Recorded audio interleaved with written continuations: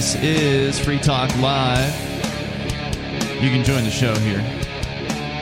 The number is 603-283-6160. That's 603-283-6160. And, of course, you can bring up absolutely anything that's on your mind. And tonight, with you in the studio, it's Ian. It's Bonnie. And Nikki. Of course, phones are open. Take control of the airwaves here on Free Talk Live. On the way here, we're going to start out with some animal-related news, which we don't get very often. Nikki, you've got something a little closer to home, somewhere in the United States, I believe. I've got something about Russian cats. And, of course, phones are open. You can bring up anything. We'll get the latest on the Russia-Ukraine situation, which continues to be absolutely insane, with apparently now 1/3 of Americans saying they're willing to risk nuclear war over Ukraine. Oh my gosh, really? How many 1/3? That's according to a headline, at least, over at the Drudge Report. So, Nikki, what do you got? Maybe, I don't know, is this a feel-good story about dogs? Yeah. All right, let's hear it. Yeah, so we need some good news. Yeah. Incarcerated men get second chance at life by training dogs for adoption. Atlanta nonprofit Canine Cellmates expands its dog training program for incarcerated men to include a sentencing alternative, training dogs for adoption. So instead of finishing their jail sentence, they'll be able to work with Canine Cellmates and train some dogs to help them get adopted, and then they can avoid being in jail, which sounds like a win-win to me. Sounds to me like it's more obviously forced labor and slavery. Yeah. Well, if it gets you out of prison sooner rather than later, I mean, I don't care. Because normally when you're in jail, a lot of times you're sentenced working, to hard labor. That's actually part of the sentence. Mm-hmm. And so if you can knock some time off for doing that work, then that's better. I'm just saying, like, it's more obvious than sitting in a jail cell and then working in the kitchen. I'm not saying it's a bad thing. It's just as bad as jail. Yeah, I do get your point, though. It is kind of just like they play it off as volunteer work, but it is kind of, yeah. So the dogs are already in the jail? I'm not real clear. How does this work? No, I think they're just collaborating with this nonprofit organization, and they pick out inmates that might be like not abusive. Yeah, like, low-level offenders, people that probably don't even belong in jail, like people involved with non-violent crimes.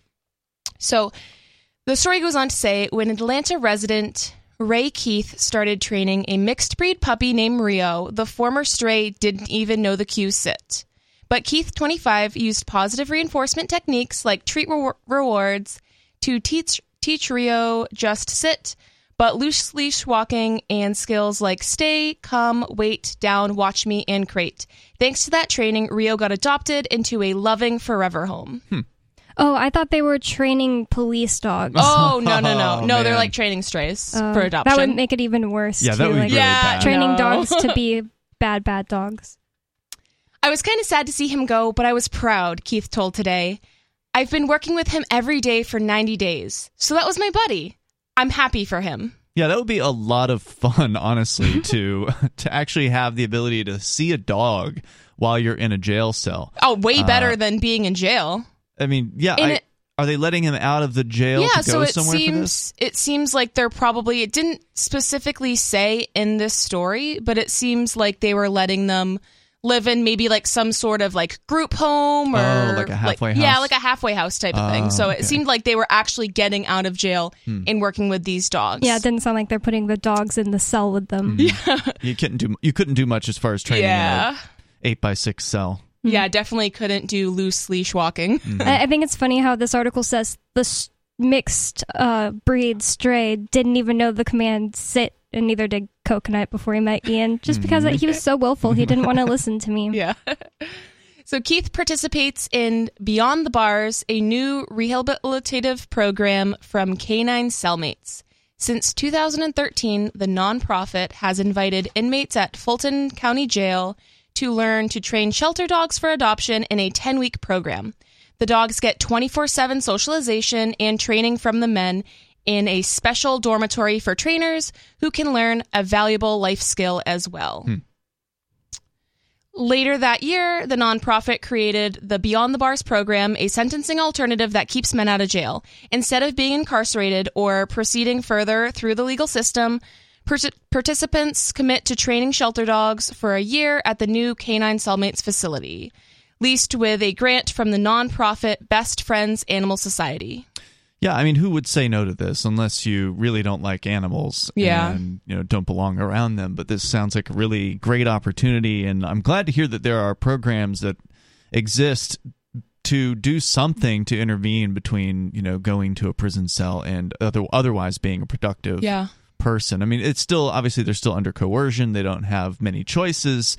But given it's like I was selling weed and liking my life living in my own apartment, but these people gave me the chance to either stay in a jail cell or go train these dogs. I guess I'm going to do that. Like, that's how I feel about it. I feel like it's still pretty awful, but better than sitting in a jail cell. Yeah, I'd choose it if I was them. It's a no-brainer, I mean, to choose this route for sure. So, I mean, good on them. And it's nice that it's not government funded. It's from it's from a they just What was the grant? Said the nonprofit Best Friends Animal Society. So it sounds like donation based. Amazing. Best Friends, they do they'll help you get your dog fixed too for free if you don't make too much money. Huh. So is that, I've never heard of this before. Is that like a popular organization? I just know I was looking into it for my dog, but I made literally like $100 too much a year to get Coconut fixed for free. It was really annoying. I was like, ugh. Yeah, so this story is from Atlanta, Georgia. So I've never heard of a program like this, so I'm thinking it's the only one, but I mean, I think it's great to help people avoid jail time. And it does suck that they're in jail in the first place, because I'm guessing if they're eligible for this program, it's a nonviolent crime, and they probably don't belong in jail in the first place. Yeah, that was going to be my question. I don't know if they get into any of the details as far as what are the qualifications, how do they determine whether someone is or is not acceptable to even be offered this program. And I would think it's got to be nonviolent, because I mean you don't want them being violent against the dog, obviously. And there's a ton of people in jail who are nonviolent. I remember when I was in jail a decade ago for civil disobedience, I had an encounter with the superintendent, who is actually a member of Law Enforcement Against Prohibition, which is unusual. Most members of Law Enforcement Against Prohibition, which they've changed their name since, now they're Law Enforcement Action Partnership, because they're still against prohibition, but they're also now speaking out against police militarization and other things that we would agree with. I didn't know that was a thing. Yeah, they're really cool. Actually a pretty great organization. All thing, they're still cops, but they're like the least bad of them out there. But most of them are retired cops who kind of came to the light, if you will, after they retired. But one of the key differences with this guy was he's now retired, but at the time he was the superintendent of the jail here in Cheshire County. And I'd already had a relationship with him because I'd seen him testify at multiple state house hearings. So like whenever there was a bill to lower the penalties for drug possession or anything, he would actually take his own personal, he'd take a day off. He'd take a personal day and would travel up to the State House and testify in favor of drug decriminalization and drug legalization. So this guy was actually pretty decent, all things considered. Like, he wasn't, as far as jail superintendents or jail wardens were concerned, he's probably the least bad of them, and did a lot of good work. And so he just happened to come through the cell block I was on, and I said, well, how many of the people in your jail do you think shouldn't be here? And he said 40% at least. Wow. Yeah, and that's just... he's there every day, and he knows the kind of things that people are arrested for. And by and large, it's things like possession of drugs or driving while license suspended. You'd be surprised how many people get what they call up here, it's called habitual offender status, where they arrest you more than once for just trying to go to work or something like that. The guy I washed dishes with was in jail for a year because he was trying to go to work. He wasn't drunk and driving. The guy that got drunk driving was only in there for 21 days. Wow. But the guy that was driving to work just to feed his family on a quote-unquote habitual offender, he got an instant 1-year sentence for that. There's more coming up here, 603-283-6160. Well, they're also targeting Russian cats, so that was the good news, and then we'll give you some bad news with that coming up.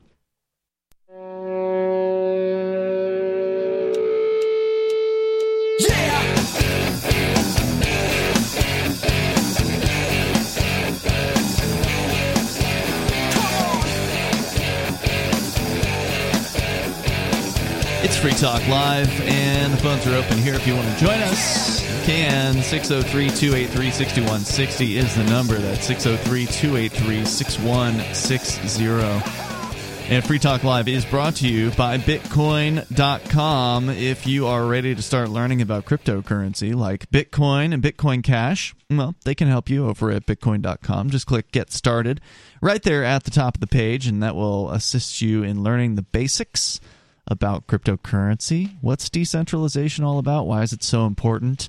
What about blockchain technology? Can you learn the basics about that? Yes, you can. You just have to take some time to do it. There is a little bit of a learning curve, but it's worth it to learn about this new technology that is changing the face of finance and almost the social order at this point. It's been an incredible journey so far, and it's not too late for you to start learning about it. Just go to Bitcoin.com, click Get Started at the top of the page, and if you want to get the latest news headlines anytime, just go to news.bitcoin.com. They've got them there waiting for you. That's news.bitcoin.com. Let's go to your phone calls and thoughts. We'll start out here with Stephen in North Georgia. You're on Free Talk Live with Ian, Bonnie, and Nikki. Hey, guys. I wanted to bring some clarification to what you were talking about a minute ago. Yes, I don't think that you were intentionally misrepresenting it, because I think that you are pretty honest about the fact that this is just an article you read. But the places that are doing the dog stuff in Georgia is like DeKalb County, Fulton County, Gwinnett County, Forsyth County, like the metro Atlanta area. And you are 100% an inmate there. And it is only for people that have no felonies, because in Georgia, and I assume everywhere else, if you have a felony, you have to go to like legit prison. Mm-hmm. So in Georgia, it's not a big deal. Well, it is a big deal, but it's commonplace to be sentenced to 5-6 years in county jail time. Wow. And really? So if you have 5 or 6 misdemeanors, sure, why not? Oh, wow. If you have 10 misdemeanors, right, and you do 6 months apiece, that's 5 years. Mm-hmm. And so they can give you good time if you work. And so what they're doing with this dog stuff is they're giving you good time. So you're getting 3 for 1, maybe 4 for 1. But it's 100% you are an inmate there. It does tend to be a bigger thing in the private jails.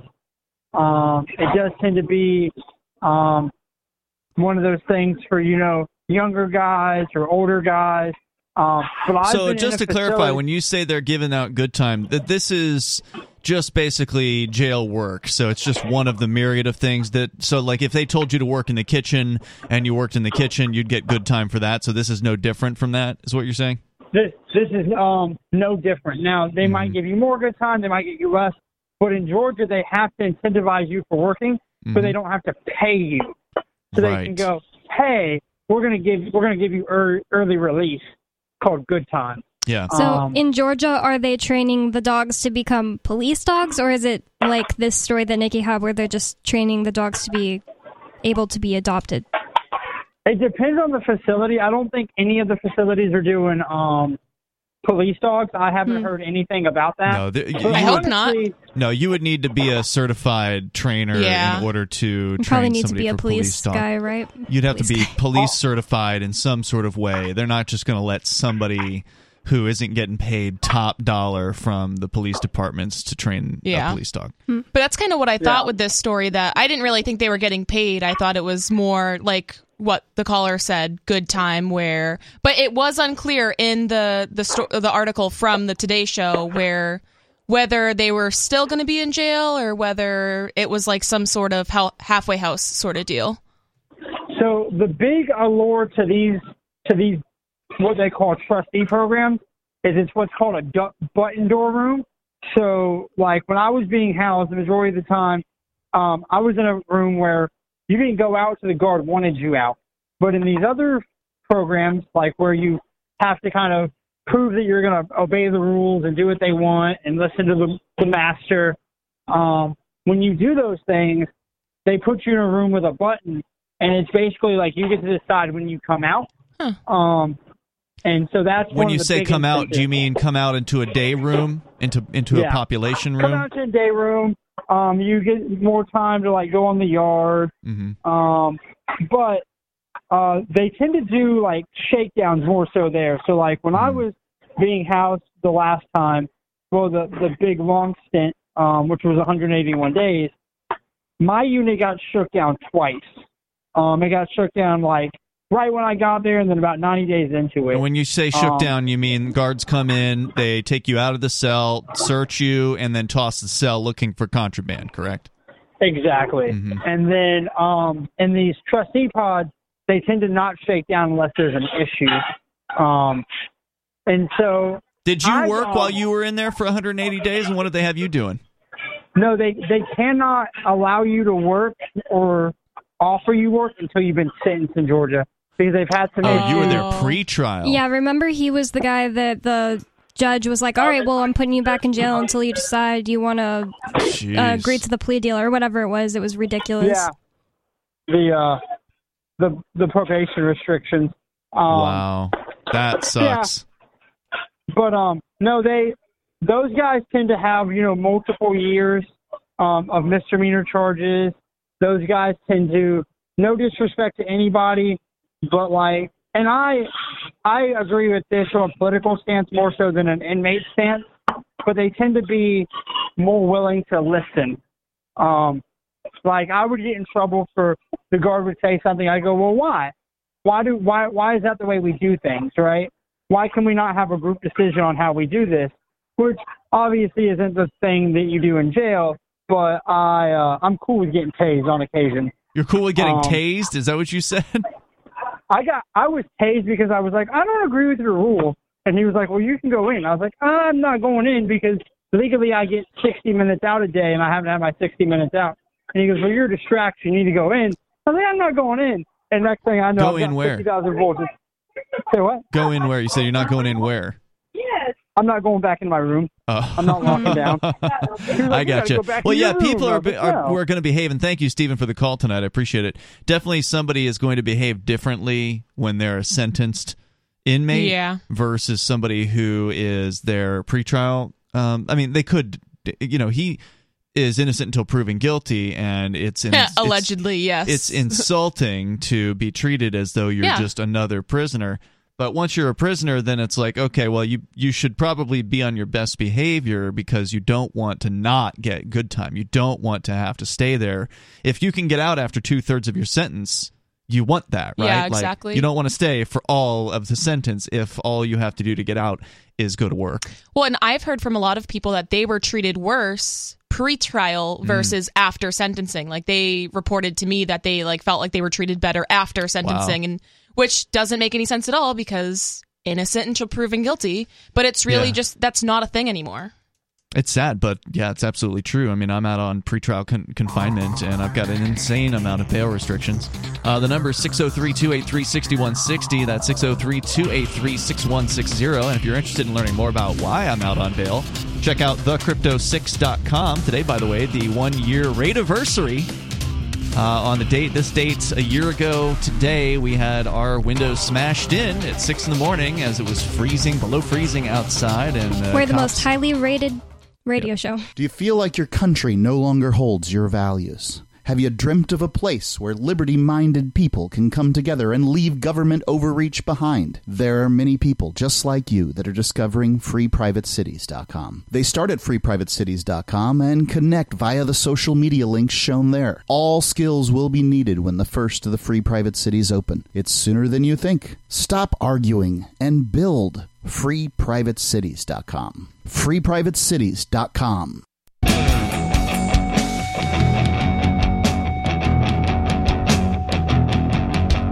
This is Free Talk Live, and you can join the show here. The number is 603-283-6160. That's 603-283-6160. In the studio tonight, it's Ian. It's Bonnie. And Nikki. Phones are open. You can take control of the airwaves here. That's what we do. As always, there's interesting news out of the Russia-Ukraine situation, and there's more to say about that, including a story about cats. We've heard about the various different corporations, Netflix, McDonald's, Pepsi, Airbnb. There's so many of them out there. Apparently Pornhub, I think. I've heard that, yep. They've cut off the people of Russia because, I don't know, people think that punishing the average individual, many of whom are against the war in Ukraine, is going to somehow get back to Putin and his cronies. Yeah, I don't really understand what the disconnect is there, because obviously Putin doesn't care if Russian people are watching, like if they can eat at McDonald's or watch Pornhub or not. Like that does not affect politicians at all. I think the idea is that somehow it's going to cause people to rise up and overthrow him. But just going to destroy the economy. I think that a huge thing is social media and the internet, where people now have the ability to talk to people without actually using their real face and body to go up to another person and talk to them. They just they're so disrespectful, and they don't care about other human beings anymore. You're saying the fact that we are online is making people less aware that they're dealing with other people? Yeah, it's like, we're going to destroy Putin. They don't know who Putin is. They don't realize they're actually hurting the average person, or really don't care because they're just doing something, or thinking they're doing something to punish Putin. It's there's so many disconnects there in general. First of all, it's just humanity is lost. Mm-hmm. People thinking it's fine to punish another human being for something that their overlord is doing is crazy. Well, and the propaganda is a huge thing. I mean, going back to World War II even, I mean, the propaganda was huge reason why. Yeah, it still is. And that's a huge reason why the American people were so into war and, we have to do this because we have to save all of the German people and all the Jewish people, which, okay, yes, maybe, but they wouldn't feel that way without the propaganda telling them to feel that way. Right. And now you've also got the factor of these mega corporations, many of which are U.S.-based companies, that feel as though they need to signal to their viewers or their users or whatever that, hey, we're on board with this political idea, whatever that happens to be. It used to be COVID, right? All the COVID restrictions, every corporation was signaling their ability to go along with whatever the government, the CDC wanted. Yes, we'll do whatever government's always right, and we do whatever we're told because we're good little corporate citizens. And now, and we've seen it on other things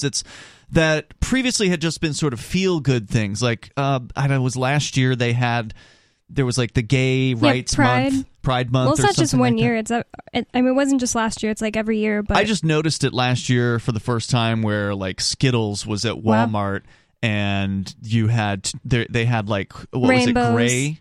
They had gray Skittles. That was weird. Yeah, they had gray Skittles because they said this year this month you are the rainbow. That's weird. Yeah. And previous to that, I mean, I had seen it online previous to that, Bonnie, where companies would post a thing about how pro, gay rights they were. And the reason they're doing this isn't because they actually care.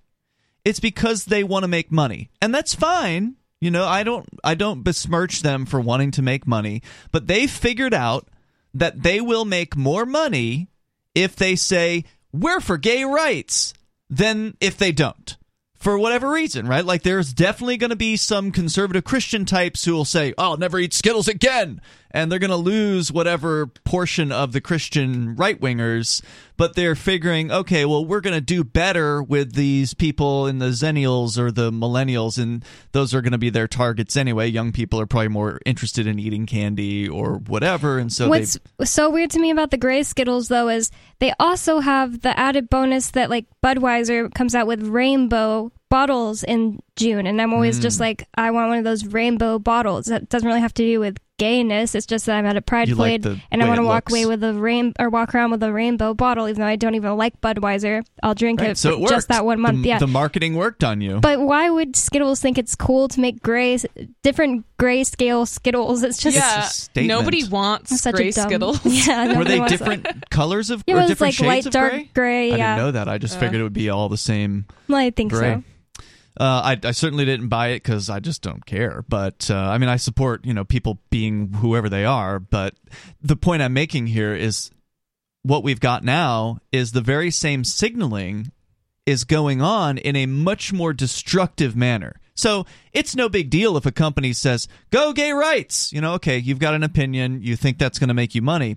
But now it's okay, we're going to take a side in a war, in a violent conflict, because we believe that that's what our customers want to hear. We will cut off. In the case of PepsiCo, they mentioned that Pepsi has 4% of their business in Russia. All right, we're so into signaling about this, we're willing to cut off 4% of our business and an entire nation of 144 million potential customers. And many actual customers, to make a statement to the rest of the world that we're on board with this government gang instead of this government gang. And as this opinion piece over at RT puts it, Western cancel culture has gone nuclear in targeting an entire country. This is Rachel Marsden. She's apparently a columnist and produces a program on Sputnik, which is one of the RT companies. Go ahead. And cancel culture is a perfect way to describe it. It's just like people thinking, oh, I'm going to cancel you. It's going to make me look good, and I don't really care about the consequences of what happens to you because you are currently bad guy. Right. Well, in this case, they're saying every person in Russia is the bad guy. Yeah, every person in Russia, not just Putin. And a lot of people like to throw around the word Putin right now, like, oh, because of Putin. But they're not thinking about the fact that they're actually hurting the random Russian people who probably never voted for Putin. And they don't care because they see this as a way to pump up their the way people see them and bring them more business. All right, we'll cut off all the Russian people if people will buy more of our stuff, basically.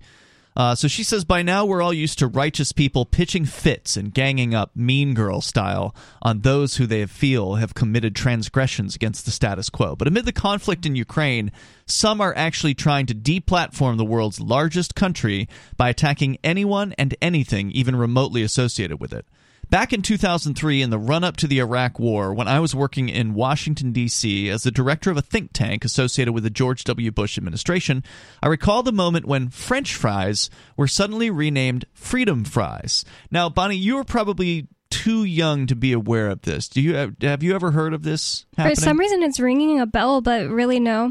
I have no clue. You were definitely too young. Yeah, definitely. Because you're even a little bit younger than Bonnie. But yeah, this was the big way to get back at the Frenchies for whatever reason, because I don't know what the reason was. The French did something? I don't remember that. I don't even remember what it was. They didn't take a side or something happened.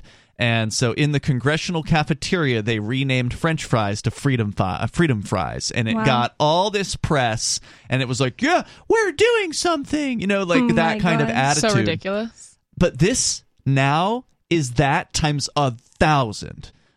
She says, was an attempt by the Republicans, oh, here we go, to stick it to the French who had opposed the invasion of Iraq. French products were also subsequently boycotted over Paris's refusal to support the U.S. invasion, but such measures are almost quaint and sensible compared to the utter hysterical lunacy that is transpiring today, and we're going to get into the cats aspect of this, as Russia and NATO member countries face off over Ukraine. According to various reports, North American government officials have been demanding the removal of Russian vodka from store shelves, but it turns out that almost none of it was imported from Russia. Wow. None of it's even made in Russia. The brands in question, Smirnoff or Stolchnaya, for example, just sound Russian. We'll tell you more about this insanity, this cancel culture against an entire nation of people. The number is 603-283-6160, and their cats, as you'll hear in moments.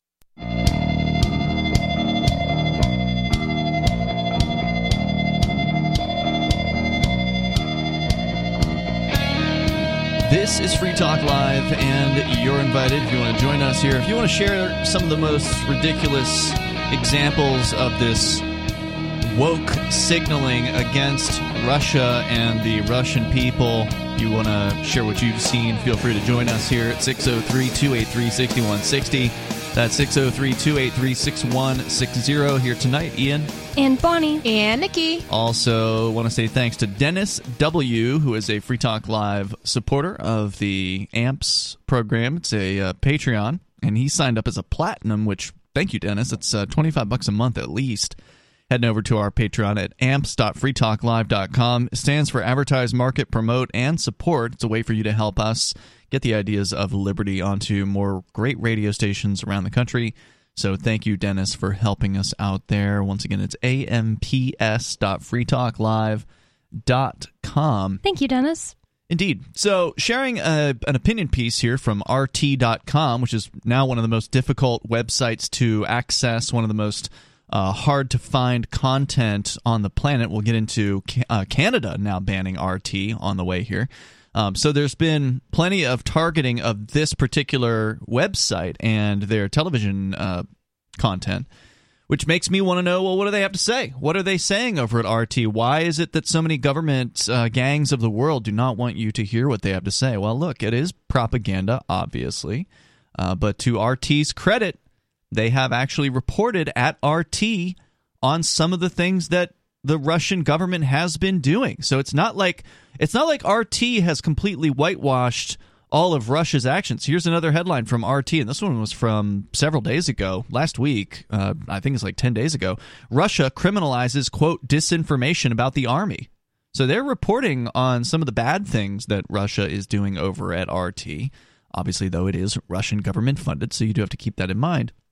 But as we pointed out in our discussion about RT America and their shutdown, Holland Cook, who is a longtime friend of the show here on Free Talk Live, hosted a show on RT, and he said when he, again, they had to fire everybody because they can't get paid anymore due to the fact that the Russian banks are being shut off, and so they had to shut down operations, and he said they had never told him what to say. They never told him they never told him there were anything that he could not talk about. He could talk about anything he wanted and have any position or opinion that he wanted on his show. Wow, what was the show about?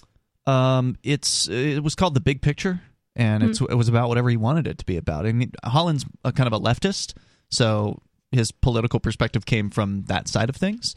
In fact, he seems to be a supportive of Ukraine in general, I think, but regardless, that's the point I wanted to make here is RT, despite what all the crap that gets talked about them as far as them being a Russian mouthpiece, to be fair to them, they're pretty good journalists. And that says a lot that Russia, it looks like they value free speech more than Canada and some of the other countries that have bans. Well, it only looks that way because they are also allegedly arresting people in Russia for protesting the war. Yeah. And as I say here, right on RT, Russia is now criminalizing disinformation about the army. So you could spend up to 15 years in prison for peddling so-called false information about the actions of the Russian military if you're in Russia. So, I mean, that's not a free speech country. Well, and that's confusing to me then because RT is allowed to report on whatever they want and say some things that might be anti-war. Well, I wouldn't say RT is anti-war per se. Their job is to report on what's going on, and they are giving the Russian perspective on things.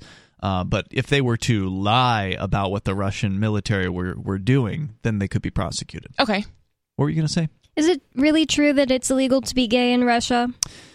That's worth looking into. I've definitely heard that in the past. It's certainly something from what I've seen on various different, I don't know if it was news, but I saw some sort of news package about this in the past, that is very difficult to be a publicly gay person in Russia. I don't know if it's a criminal act or if it's just that thugs will come after you and nothing will be done to the thugs, but that would be an interesting thing to look into. Yeah, it sounds to me like Russia, Canada, Ukraine, and the United States are just trying to be the worst governments they possibly can, and all the people living under those governments would be better off without any of them. Totally agree.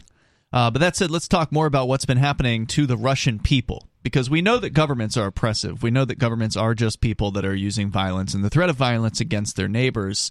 None of them should be trusted. You can't believe a word that they're saying, but what you can believe is what these U.S. space and other international corporations are doing as a result of them wanting to be seen and be signaling about taking a position on this. So we talked about how some people in the United States have been protesting by pouring out liquor, which they believe to be Russian, but they're not. Smirnoff and Stolichnaya they just sound like they're Russian. According to this opinion piece at RT, a bar in the state of Maryland has renamed the classic Russian Mule cocktail, rebranding it a Kiev Mule. And Magic Mountain Ski Resort in Vermont tweeted a video showing a barman dumping bottles of Stoli, which were already bought and paid for, presumably, down the drain. apparently unaware the brand is actually Latvian, with operations in Ukraine. Wow, they couldn't even do the littlest amount of research. Nope. Russian, because again, it's just about signaling, right? Oh, we've got this Russian vodka. We're going to make a video and pour it out and get a bunch of people sharing it, and probably a bunch of leftists, and I guess there's some righties who are in favor of Ukraine as well, coming through their door. Everybody should boycott that bar because they accidentally poured out Ukrainian-made vodka. Russian author Fyodor Dostoevsky was canceled by the University of Milano Bicocca in Italy, which suspended a course about him before reinstating it after a backlash. But the joke was on them because Dostoevsky was already canceled, you could say, having passed away in the year 1881.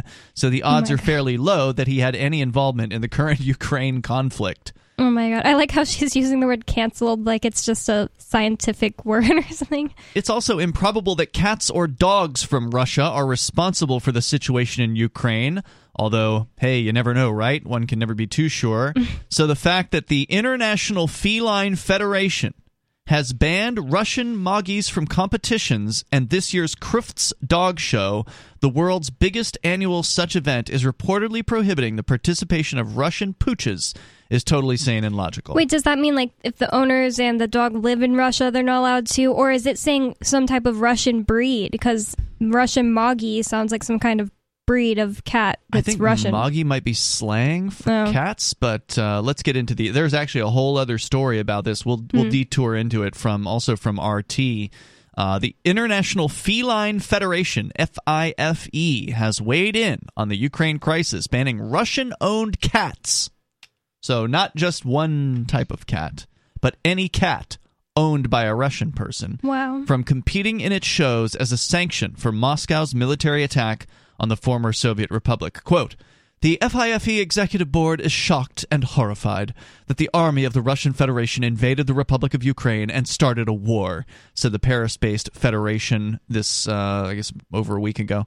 The group added that it, quote, "cannot just witness these atrocities and do nothing." As a result, cats belonging to Russian residents will be banned from entry at any FIFE shows. In addition, no cats bred in Russia can be imported and registered in a FIFE pedigree book, according to the group. The sanctions will remain in place through at least May and may be extended, presumably depending on what transpires in Ukraine. FIFE said it will use some of its budget to support cat breeders and fanciers in Ukraine. Quote, "Our Ukrainian fellow feline fanciers are desperately trying to take care of their cats and other animals in these trying circumstances." So it's okay to help the people in Ukraine take care of their cats, but the people in Russia, screw them and their cats, right? Because it's not all about the cats for this feline federation, it's about politics. FIFE is a federation of cat registries with member organizations in 39 countries. It also is one of 9 World Cat Congress members. And so, yeah. Honestly, I'm pretty sure if you cared what was right for, or what was best for cats, you'd let them sit around playing with yarn all day and not train them to walk around in these stupid shows. Yeah, it is kind of weird. Yeah, there was a great movie about the dog shows. I don't think they brought cats into it, but it was called Best in Show. Really funny. One of those, what do they call them, mockumentaries, where it wasn't a real documentary, but filmed like a documentary, and pretty funny stuff. So if you like those sorts of movies, check that one out. Well, I think that the dog shows are kind of different because dogs love to learn how to do something and then get praised for doing the thing that they know how to do. But cats, I feel like they would just be like, "Get me out of here." Yeah, they typically don't care. I trained my cat when I had a cat. Yeah, but did he want to be taken out of the house in a crate into like a big arena? I doubt that. No. Yeah, that's what I'm saying. My aunt trained her cat to use the toilet. That's pretty impressive. The number here, male cat or female? I think it was a female, but I'm not entirely sure. The number is 603-283-6160. That's 603-283-6160. You can join the show here and more about the woke signaling cutting off the Russian people from the rest of humanity. It's sick. Coming up.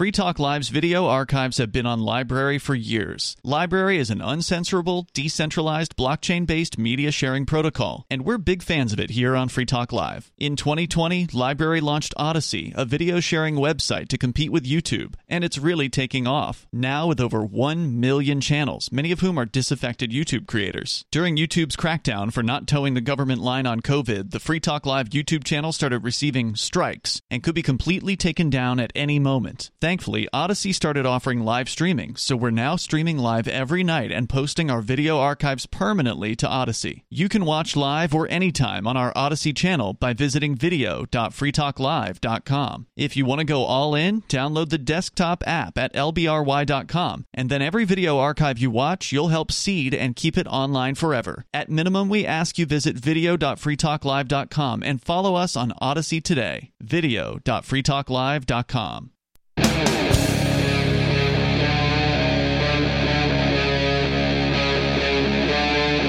Free Talk Live.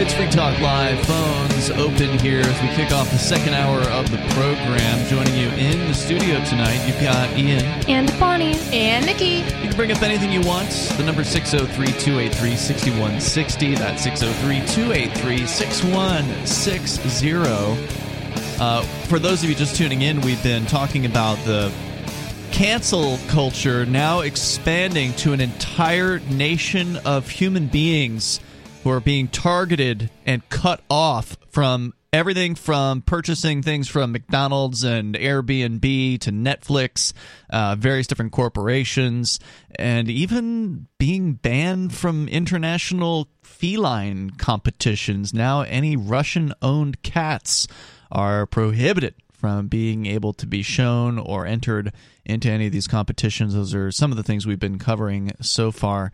And again, we're going to go back to your phone calls. But there's more to this story about this cancel culture now expanding and getting even more ridiculous than ever before. But to the phones and to your calls and thoughts, the number again, 603-283-6160. We should go to somebody that I believe, Bonnie, you invited to call into the show. Normally we don't set up phone calls, so I just want to make sure we're being clear that we specifically invited this gentleman. His name is Larry, and he's one of the folks involved in an organization that both Bonnie and Nikki have become involved in recently called Decriminalize Nature, calling from Oakland, California. Hello, Larry. Hello, everybody. Nice to hear from you. Well, nice to hear from you. Thanks for reaching out to us here tonight. Bonnie, can you kind of, I don't know, do a recap here on, why you wanted to invite Larry on or how you found Decriminalize Nature, maybe? Well, I used to see articles about Decriminalize Nature and what they were doing. I don't even really know how I saw the first article, but I would bring it as show prep onto the show because I thought what they were doing was really cool. They have different chapters all around the nation that were getting decriminalization measures passed in different towns, and I just wondered one day... Decriminalization measures for... for entheogenic plants and funguses, just nature, literally decriminalizing nature. I think that's how I came across them, is we've been following the political progress of various different drug decriminalizations across the United States. And when we started seeing the headlines out of Denver and Oakland and... For me, it was Michigan, a bunch of towns in Michigan. Yeah, and various different places that started to do local decriminalization of not cannabis, because that's been going on for the last 2 decades in a lot of places, but actual psilocybin-containing mushrooms or psychedelic mushrooms caught my attention, and that's when I saw the terminology of decriminalized nature, and I thought, well, that's a really cool concept. I'm glad there's somebody out there that's pushing the conversation further than just cannabis, and that's when it got my attention. That's probably a couple of years ago now. Yeah, so I wondered if there was a group of people in New Hampshire working with them, and there wasn't, so I reached out to them, and Larry, I'm not sure what your position you are with Decriminalize Nature. Were you one of the founders? Yeah, co-founder, also a board member, and national outreach coordinator. Yeah, so I've reached out to him, and he's been really helpful, helping. I got a team together, so It's me, Nikki, nobody from the show, and one other girl that we know. And we haven't really done a whole lot, but Larry's been a great resource talking to him. And Larry, could you take us back a little bit to the founding of Decriminalized Nature? How did that happen? What was the inspiration for it? Sure, yeah, definitely. Well, we're lucky to be in the San Francisco Bay Area, where this is a pretty big conversation. It has been a conversation for a while, obviously. And so a group of us, some of us, I have another nonprofit called Entheogenic Research Integration Education, which deals with educating people about the topic of entheogenic plants and fungi, but also other psychedelics, and also helping people integrate or sort of make meaning of really profound and unusual experiences. And myself and a large group of other people came together. We started talking about, hey, how do we build like a conscious community out here based upon some of these principles? And in that conversation, we never had even began to start talking about policy or anything, but we started talking about the upcoming Denver ballot initiative, which would have decriminalized use and possession of psilocybin, and also what was happening in Oregon, which is sort of a legalized psilocybin therapy model, right? Mm-hmm. And so we started discussing what were the differences between these two models, and and what does that look like? And one of the things that we sort of came to the conclusion of is like, hey, we live in the Bay Area. Why are we waiting around for people to come to us? We can do this right here. And we just happen to have the right collection of people in the room at the right time. You know how that, the magic happens. Mm-hmm. All of a sudden, we started talking about this, and we started saying, hey, we could actually do this here in Oakland. Let's do this in Oakland. And so one of the, there's a couple different points, and as Bonnie said, this is about nature, and you said this as well. We really wanted to expand this beyond the conversation that was happening in Denver and Oregon. We understood that in Denver, there's probably not a huge population of other plant medicine people out there, but here in the Bay Area, we have ayahuasca communities, we have DMT communities, we have iboga communities, we have cacti communities, like all of these communities are here.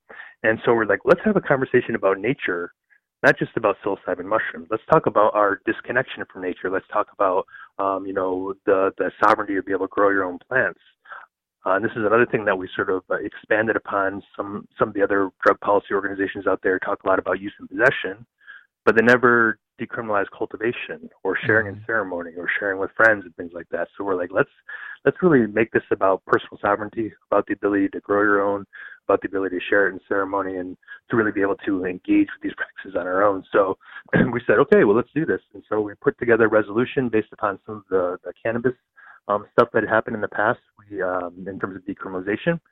And, the basic part in terms of how you do this on the city level versus the state level is the city level, you really can't oftentimes do things that are in conflict with state law.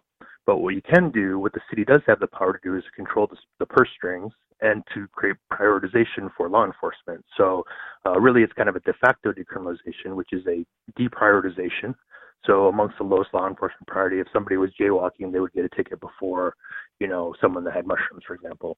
And then the second part is basically like a reallocation of funding or defunding. And that's a trigger word for a lot of folks now, but taking away any kind of funding or resources for investigation, persecution, or arrest for individuals engaging in entheogenic plant practices. So that's kind of the power the city has, the ability to direct their own budget. One of the things that I think I noticed about Oakland was, and correct me if I'm wrong on this, Denver was sort of the first to decriminalize psychedelic mushrooms, but wasn't Oakland the first to do the full-on decriminalized nature, meaning that any plant, any fungi, anything that you can grow naturally has been decriminalized in Oakland? And wasn't it a unanimous decision by the city council? Yes, it's been a unanimous decision in almost all the city councils. I think only 2 or 3 people have voted against it. Wow. 1 or 2 of them have just been from a political issue versus anything else. But yes, we went beyond, as I was saying earlier. We have all these communities here in the Bay Area. Let's bring the ayahuasca community. Let's bring the DMT community. Let's bring the cacti community. So we did focus only on Schedule 1 substances. So, for example, all Schedule 1 plant and mushroom materials. We didn't, there's some arguments that people could say for coca being an entheogenic plant in certain cultures or poppy to be an entheogenic plant in certain cultures, but those are Schedule 2. So we didn't want to focus on those. Those already have pharmaceutical exceptionalism. There's already a medical model for that. And we didn't want to go up against Big Pharma quite yet. We're already dealing with that, right? So we decided to focus on just the Schedule 1 substances. So this actually is, 4 basically compounds but we're talking about thousands of plants and plant combinations. Not a lot of people know that there's so many different plants that exist all around us that have these materials in them. So the four main categories would be cacti containing mescaline. So mescaline would be the compound that's criminalized. Plant combinations similar to ayahuasca that contain DMT. If you look at all the different MAOI and DMT combinations, which is what makes ayahuasca, you're looking at thousands of plants and plant combinations. Mushrooms that contain psilocybin, as you mentioned, which there are quite a few. And then also plants that contain ibogaine. This would be, iboga is the most common one that people are familiar with. That comes from Gabon and West Africa and is used for like traditional ancestral healing, going to the ancestors, past lives, things like that. Larry, can you hang on the line and talk to us some more? All right, I got some more questions for Larry. He's one of the co-founders of Decriminalize Nature. And offhand, I don't have their website, but we will get that for you. That way you can go and learn more about them as well. And if you've got a question, you want to weigh in here, you're welcome to join us at 603-283-6160. That's 603-283-6160. We're talking about decriminalizing nature here on Free Talk Live.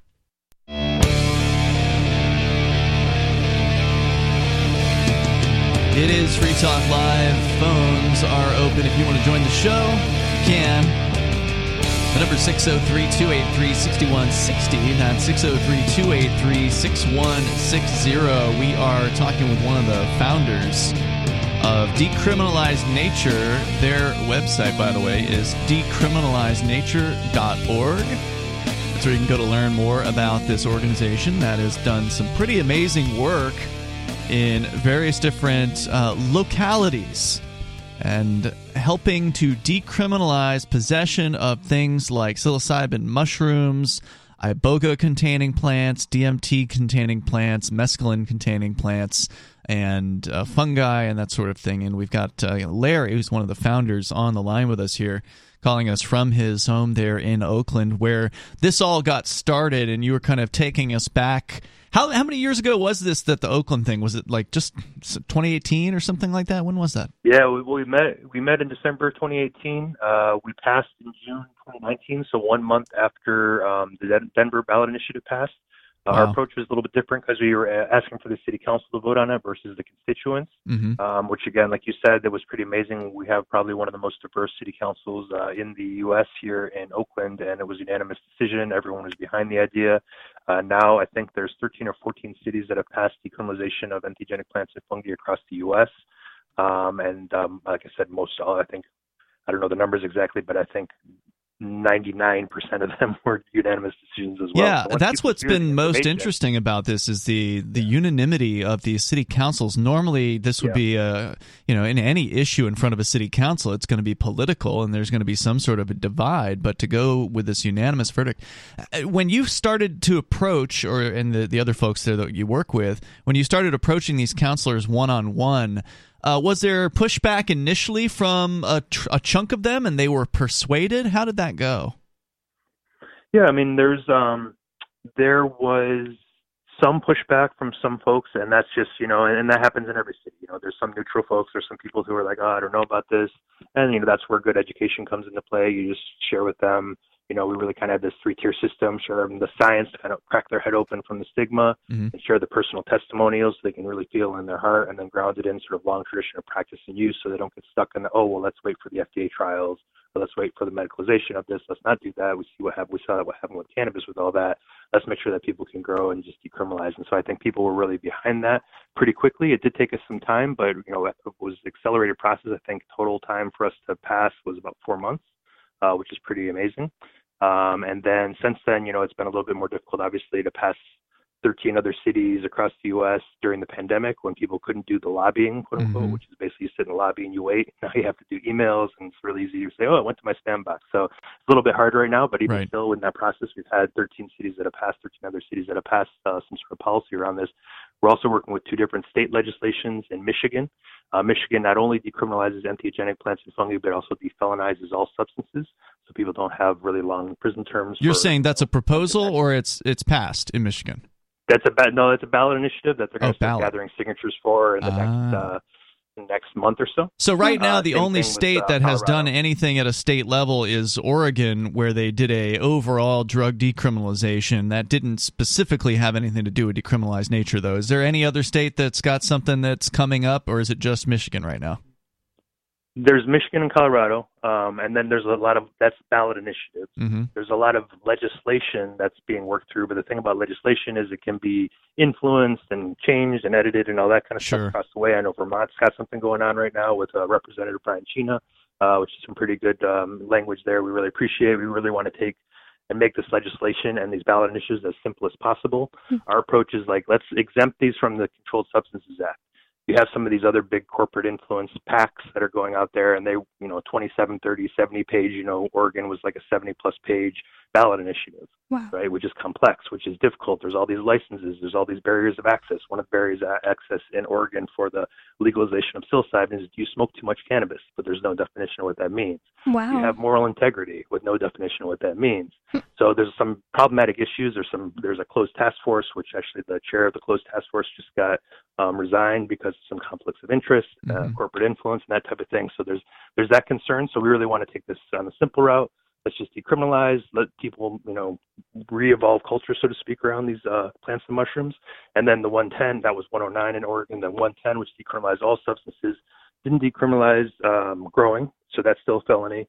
Didn't decriminalize sharing in communities, so that's still a felony. Or harvesting when there's mushrooms that grow everywhere in Oregon, that's still a felony. So, and the way that they decriminalize, they put a limit on mushrooms, so they say 13 grams of mixture substance with a detectable amount of psilocybin. So if you had a 13-gram chocolate bar with a microdose in it, that would still be considered misdemeanor there. So it feeds into the other model, which is more about this has to go through the state-run, state-operated, state-trained, state-growing total control, which is one of the things that when I learned this about decriminalized nature, I was pretty excited because you guys are in favor of just freedom when it comes to these plants. You're not looking for a state-regulated system with taxes and regulations and controls and permission slips and applications and fees and bureaucracy. No more nannies. Yeah, that to me was a huge relief to see an organization that is trying to make these changes and not asking for a completely new bureaucracy to be created. Like here in New Hampshire, there was a big mistake of a cannabis legalization bill that passed the House recently, and it looks like it's going to die in the Senate, and as far as I'm concerned, it's a good thing if it dies, because it would require the state to be the monopoly seller of cannabis and create all new state-run monopoly stores. Like the state liquor stores here are run by the state, and they would have a state bureaucracy for marijuana selling. It's just horrible. Yeah, I went to so many reps and told them how bad I thought it was, and they kept saying, well, we think it's a step in the right direction, and I don't see how at all. That's the tricky... That's what they say, right? We need this for political expediency, or every little step works. But no, that's not the case, because once that step's taken, then the deep pockets influence it further to go towards them. And so everyone thinks all policy is good policy, and that's not the case as you're seeing there as well. Absolutely. So what are you guys are spread out through various different states right now. You've got some action in New England. You said Michigan. Where are the primary spots right now? Yeah, we probably have about 50 active cities across the U.S. right now. That includes, I actually just got off a call with some folks in Georgia. There's a bunch of folks in Florida. Massachusetts obviously is doing some work. Vermont has some work going on there. New Hampshire, New York City is doing some stuff. Michigan, there's plenty. We've got some Montana teams, some Washington teams, some Oregon teams are trying to fix some of the equity gaps that are happening there and bring it back to freedom. So there's some folks working there for that. Lots of teams going on in California, especially in Southern California. There's some folks in Texas, Arizona. Very cool. Louisiana. So yeah, it's pretty much spread all across. And we've even had people downloading packets from all across the world. So that's been really awesome. That's cool. 3 months of our work, there's some actually from Moscow. Wow. Wow. Moscow, we downloaded as an info packet. How do we already get to Moscow in 3 months after we passed? It's amazing. So you got really something exciting. good going on, and it's duplicatable. It's something that people can take lessons from and just try to roll out the same concepts where they live. Do you ladies, do you have any questions for Larry? I mean, obviously you've talked to him before off the air, but any questions for him while we have him here? Is there anywhere people can go to donate? Yeah, absolutely. If you go on our website, under our contribute page, decriminalizenature.org/contribute, or there's an event in there, but that'll be a place to do it. Or you can go to our Instagram page at decriminalizenature. Also, another thing that I think is really important. Hold that thought, Larry. We'll bring it back for another thing here in moments. It's Free Talk Live. The new 4th edition of Healing Our World, The Compassion of Libertarianism will take your understanding of liberty to a deeper level and has over 1,300 updated references, new cartoons, and a foreword by Dr. Ron Paul. With discounts for multiple book purchases, the 4th edition of Healing Our World is a great gift for the liberals, pragmatists, environmentalists, and Christians in your life who think libertarianism is cold-hearted. Get yours today at healing.freetalklive.com and use promo code FTL for a $5 discount.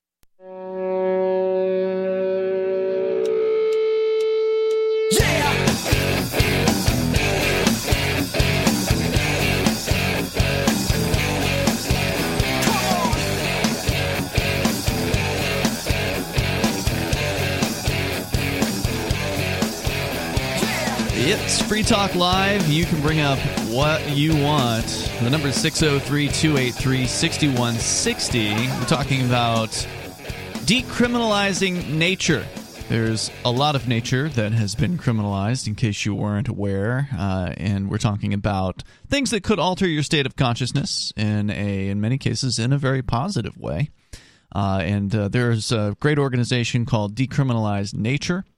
Their website, decriminalizenature.org. They came out a few years ago and did some work in Oakland, California, to get a decriminalization measure put into effect by the city council there, and it was done so unanimously. And as Larry, who's one of the co-founders, is with us here, pointed out, this has been unanimous in almost every city council where they've duplicated this, basically the same kind of language in a variety of different places, from Michigan. I think Ann Arbor was one of the locations. And how many Massachusetts towns? You mentioned Massachusetts. It's been a handful, right? Yeah, there's another group out there too named Baysitters that's been helping out, but the Decrim Nature team and that basic resolution was sort of replicated in other places. So we helped out with Somerville and Cambridge, and then I believe Northampton and East Hampton also passed. So I believe it's 4 cities in Massachusetts. I think that would be the most in a state at the moment. We have 3 in California. We have 3, I think, in Michigan, with the 4th coming out hopefully in a week or 2. So that would be great. But lots. It seems like Massachusetts, Michigan, and California, for whatever reason, are kind of leading the way. It's great progress for an organization that's not even been around for 5 years at this point. So kudos to you. You were giving some examples of donation suggestions and the website, and that you were in the middle of explaining one of them, and then we had to cut you off there for a moment. So Go ahead. No problem. Yeah, sorry about my talking into your commercial time there. Not a problem. If you want to donate, we do actually take crypto now too, which I forgot to mention, which is on BitPay. Nice. So if you can either find that link on our Instagram or on our website. You go to our website, is going to be, I believe, decriminalizenature.org/contribute or events contribute. Let me check on that real quick. But what I was saying right before we left off there was that it's decriminalizenature.org/events/contribute, and that'll be our page, and it talks about what donations are going to and what we've been up to. Yep, there's a BitPay option. Kind of thing. Yep, great. Yeah, so that's one thing. But what I was saying earlier is that one of the things that I think that it was really powerful for me in this whole process is because before we had started this, I studied this from more of an academic perspective, and I had the nonprofit, which was dealing with education integration. So this is my first run at policy. Mm-hmm. I didn't have any policy experience before this, and so what I think is also beautiful about this is seeing people all across the U.S. re-remembering, I guess, or relearning how to re-engage with elected officials, with government, reminding each other that, hey, the government works for us. Hey, we're their constituents. They're supposed to be doing what we ask them to do, And so what is that process? How does that work? How do we engage with city council? How do we write a resolution? How do we write press releases? All these different types of things, which I think sounds like you're a little bit more advanced there, this career in New Hampshire. But, for some people, it's totally new. So it's also kind of an interesting thing to be able to help people re-understand what direct democracy is all about, which I think is part of this process. Yes, we're helping to decriminalize entheogenic plants and fungi, but down the road, now people are going to have tools to really kind of make whatever kind of change they can think of through this process. So it's been really a beautiful thing for my own learning process as well. On the contribute page, I was just scrolling down that as you were explaining that, and there's actually a cool little map that you guys have that show the various different active cities and states and cities that have already decriminalized. We need to update that map. we need to update that map. It's already changed quite a bit since then. So very nice. So how did you get into thinking that this is a really important topic, just the entire topic of entheogenic plants and fungi? How did you decide that that's something you want more people to experience and have the freedom to be able to? Yeah, so for me, as I was saying earlier, this has been something I've been really interested in for quite some time, since probably about, I had my first experiences in 1996 or something like that, and started to look into the research. Is there research out there from an academic point of view? I was a little bit more into neuroscience at the time, and as I was having my experiences, I was like, neuroscience doesn't tell us anything about consciousness. This is what consciousness is all about, right? So it was kind of mind expanding and kind of had a little bit of a, LRN.FM. Hit the dump button. You are on broadcast radio, so normally if somebody says that, we have to get rid of them completely, but we're going to give you another chance here. So just be careful and remember that the FCC doesn't like those words. I apologize profusely. That's all right. You were saying, though, go ahead and take yourself back 20 seconds and start over. Sure. Yeah. So I was studying this in school and realizing that neuroscience wasn't really showing me the same things that my mushroom experiences were showing. So I became very fascinated sort of on the inner experience.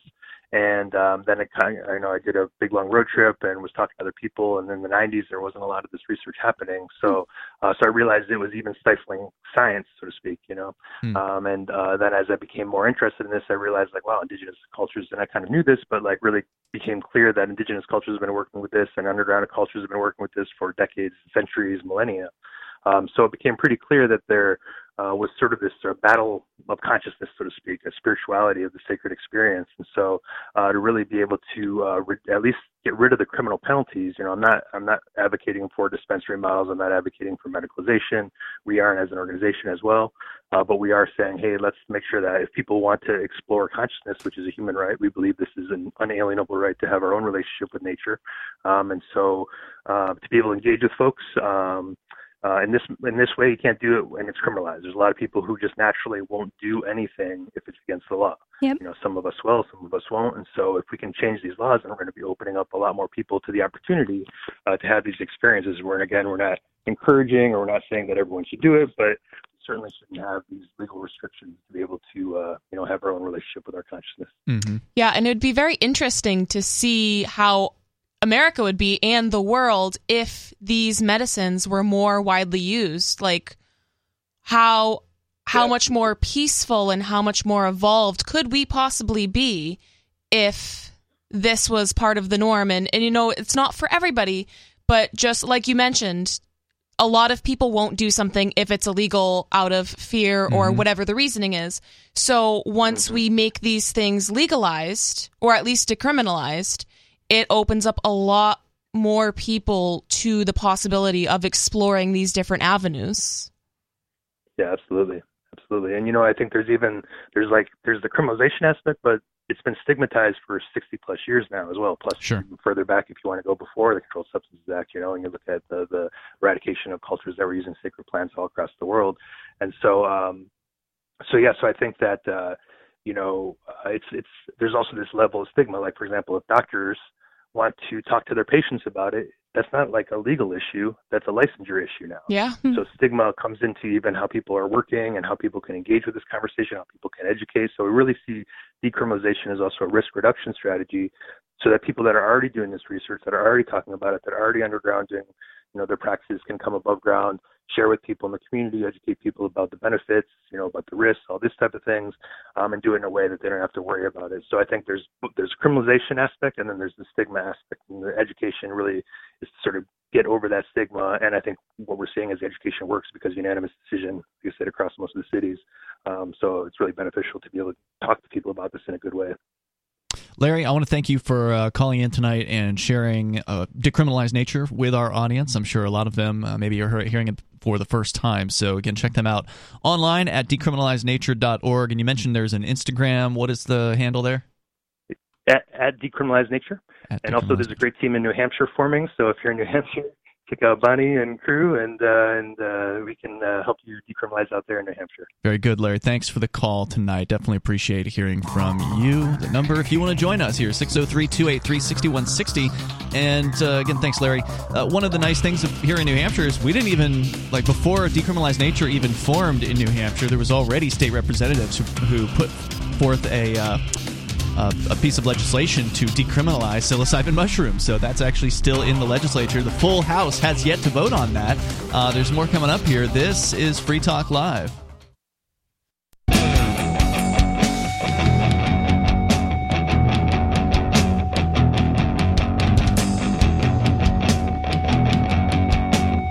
Free Talk Live. You can join us here. The number is 603-283-6160. That's 603-283-6160. In the studio tonight, Ian. And Bonnie. And Nikki. Join us online anytime over at freetalklive.com. We have some features, and they are all free, including our social media platform, which you can follow over at social.freetalklive.com. And you can do more than follow. You can post to it. You can post whatever opinions that you would like to have, unless they're spam. Those are the only people that I've ever deleted from social.freetalklive.com are the obvious spammers who just come there to spam a thing or have a thing spamming in their profile settings or whatever. But otherwise, just express yourself over at social.freetalklive.com. It's a Mastodon-based system, which means it's open source, it's self-hosted, it's federated, so that means it's connected to other Mastodons. So if you're already on another Mastodon, you can follow our accounts from your existing Mastodon, which is pretty cool. So check it out at social.freetalklive.com. We're going to go back to your phone calls and thoughts, but as I was mentioning, we were talking with Larry from Decriminalize Nature, and the two of you have started up a New Hampshire, I guess, division or whatever. Chapter. I think they're referred to, of Decriminalize Nature. But y'all did that after there was already a bill that was submitted. And I didn't even know about that. Yeah, and I don't know if you did, Bonnie, but... Yeah, I went and testified at the hearing. But beforehand, before we even started? Before I started Decriminalize Nature, no, I didn't know that at all. I can't remember how I first heard about it. Was it you found it, Ian? Oh, no, I found it because I started looking into you can just read what all the bills are, and we were looking up the word decriminalized psilocybin to see if there was one in there. We were like, wow, there actually is.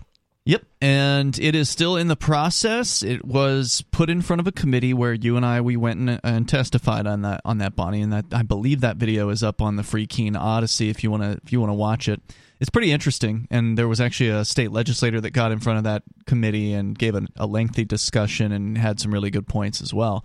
And I thought we were very persuasive. I thought it felt to me like the committee was listening and interested, but yet they voted 18-2 for the status quo to kill the thing, which is what they call inexpedient to legislate here. Now, to be fair, some bills can get voted inexpedient to legislate in committee and be reversed on the floor of the state house. So this thing isn't over yet necessarily. Now, what happens on the floor, we don't know. When it's coming to the floor, we don't know.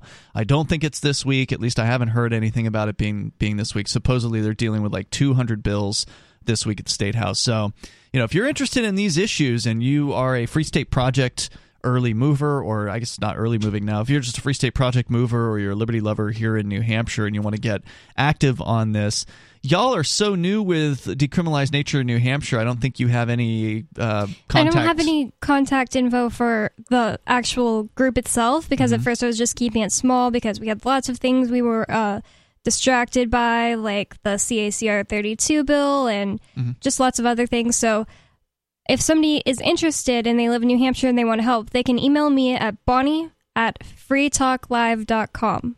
And you'll get them connected with whatever you guys have. Yeah. Okay. Cool. So check that out. And let's see, I felt like there was one other aspect. Oh, yeah. The other thing that's worth mentioning here is that New Hampshire is pretty unique amongst the states because we have a Supreme Court decision that came out in December of 2020, so fairly recent. It was in a case of a man who was arrested for psilocybin mushrooms, and he was, sentenced to prison for possession of drugs or whatever, and he appealed that case and said, I'm appealing on the basis that I'm a member of the Oklevueha Native American Church. which is a psychedelic church. For those that aren't familiar with it, y'all can look it up. It's hard to spell, but just look for psychedelic Native American church, and I'm sure it'll be the first thing that comes up. And he's a member of this church. He has a membership card, and he follows the church's sort of their prohibitions. You're not allowed to do the mushrooms in a certain way. Like, you're not supposed to be out in public. Driving, yeah. You're not supposed to be driving, right? You're supposed to be in a safe place inside your home. And it turns out that the New Hampshire Constitution is actually stronger on religious freedom than even the United States Constitution. And the most important thing to take away from this, also, unanimous court decision by the New Hampshire Supreme Court. Not one justice voted against this. Unanimously, they decided that to overturn this man's conviction, to free him from jail, and on the basis that he was doing these mushrooms for a religious reason, for a spiritual purpose. And what they found was that the New Hampshire Constitution, not only does it protect your right to religion, like the U.S. Constitution, it goes further and it protects your right to worship in the way that you choose. So if the way that you worship God is to do some magic mushrooms as a spiritual practice, by the New Hampshire Supreme Court, they're saying that is a completely legal thing to do in the state of New Hampshire. So there are not many other decisions like that around the country. In fact, if you look at the Oklahoha Native American Church, they have like a legal page.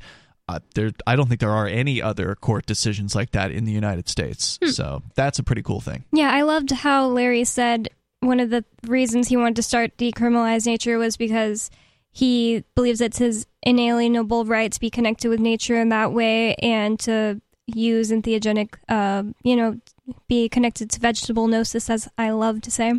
But if somebody doesn't want to hear that, like, oh, that's not your inalienable right, they should at least understand that it's part of some people's religion, and they should be allowed to. I mean, it could be part of anybody's religion. Once they have had their first experience with it, I hardly see how it couldn't become part of your religious beliefs to...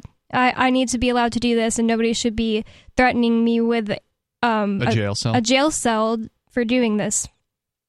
Absolutely. It is a very spiritual practice, and it's a way to honor the earth that we're living on. It's unfortunate that the government, probably in all states, thinks... I mean, we know with the vaccine mandates that the government thinks that they need to have like a already set up church. I mean, for that to be part of your religion, I think that's unfortunate, but... Yeah, I mean, the government shouldn't be able to decide what is and what is not a church, and I think that gets into a really sticky area for them when they do that, and it makes it so they could be challenged, I think. But regardless, let's go to your calls and thoughts here. Jet is on the line, calling us from Washington State. You're on Free Talk Live, Jet.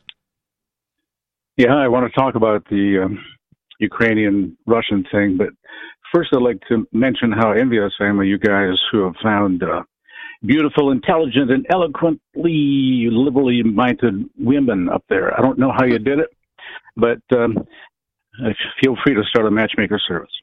Okay. Oh, thank you. I think Bonnie already has one. Yeah, they're already taken. Well, I know that, but I mean... No. I meant relationship advice. Oh, yeah, I give it relationship advice on the radio if you ever need it. You saying, Jet, that the ladies should start a matchmaking service? Yeah. Well, here's the thing. If you're a Liberty lady, you basically have your pick of the guys, because there's way more males than there are females up here, and so... okay. So... Okay. Back to the world of imagination. Yes. So the way I see this whole thing is we exist in a world of imagination, illusion, and fantasy. Now, pay attention to this keyword, imagination, which is the world which is manipulated by these evil people imagining themselves as kings, presidents, governors, etc. A world of concepts, notions, and methods created in the minds of men, well, mostly men, and implemented as a common way of thinking over time. The example, of course, being time that we reference in years, days, months, that kind of stuff. But it's only really significant if we're at a particular place on Earth. So we have to imagine that we're participating in this common what I call illusion, delusion, fantasy. Mm-hmm. Now, to the fantasy of rulers, I was saying that first, one person or gang has to imagine that they are more important, superior to other humans. I consider that a serious mental disorder. You're talking about the plant thing. I have asked this question for decades, how it's, explain to me the magic of how certain humans can make God's creation illegal. It's just, it's mind-boggling, but most people just can't imagine it. So sticking with the imagination, finally, most of the people within some imaginary borders have to adopt those same imaginations. Mm-hmm. The imagination that this demonic human has special magical powers that you and I don't have, that they have the right to make rules and make war against those who disagree or disobey their rules. So here's the meat. Hold that thought, Jet. We're going to continue here with more. He's going to get to the meat, and we're going to share that in moments. Hour number 3, by the way, is on the way. Plus, since we're talking about drug decriminalization and drug legalization, Bonnie, you've got a story about a hunger strike that is planned for later this year, apparently, on this issue. And we're going to find out more about that on the way. This is Free Talk Live.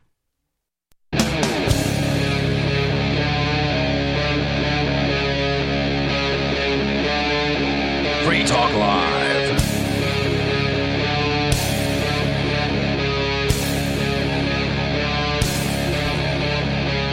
It's Free Talk Live, and you can bring up whatever you want here. We're launching into the third hour of the program. Phones are open if you want to join the show at 603-283-6160. That's 603-283-6160. Ian, Bonnie, and Nikki are here with you tonight. We're going to go back to your phone calls and thoughts. And then coming up, a hunger strike. We've been talking about decriminalization of nature, decriminalization of not just cannabis, but other naturally occurring, naturally growing substances. And some people have got it in their heads that a hunger strike is somehow going to help move this issue forward. That's supposedly coming up later this year. Bonnie's got that story. That's on the way. But we're going to go back to Jet, who's on the line with us in Washington State. Jet, you've been pointing out the delusion of the state, the delusion that is required in massive numbers of human beings to allow this concept that is known as the state or the nation state or cities or whatever. These ideas of governments are just mass delusions, and you were trying to build up to a point, I think, before we had to go to the news there. So go ahead. Yeah, essentially, just like what you said, we exist in this world where countries, cities, borders, whatever titles and rules are what I call fictions, the creations of the mind, imaginations. The bad news is that most of the people within those arbitrary and imaginary borders have adopted those same imaginations, mm-hmm. that titles, costumes, badges magically confer a higher level of wisdom and moral superiority. So the greatest fantasy, I'm saying, we need to work hard to dispel, and really is not just what I've told you before, that government does not exist, but that certain humans can give themselves titles and then magically hold greater claim to lives, existence, and purposes of other humans. The dirt, for example, Ukraine has this dirt. Somebody outlined an area of dirt and grew some buildings inside them. But then some person or gang came in and said, we're greater than the rest of you, so we're going to say that this is our territory and we get to make the rules. So what I'm getting at is that's the key and the crux to changing the world as we know it, is to get people to understand that these things that have separated us, invisible lines in the sand, are just that. They're illusions. They're imaginations of our minds. And once we overcome that, we can get to a place where we can experience the freedom and liberty that God had intended. So, my mantra is this. I got to say it every time. People with titles who have joined gangs are just other humans who have no more right to do anything than you or I do. So absolutely. It doesn't matter if a bunch of people checked a box on a piece of paper and a large number of people are under the delusion that you're talking about. None of that matters. These are just other human beings, and I do not recognize their power.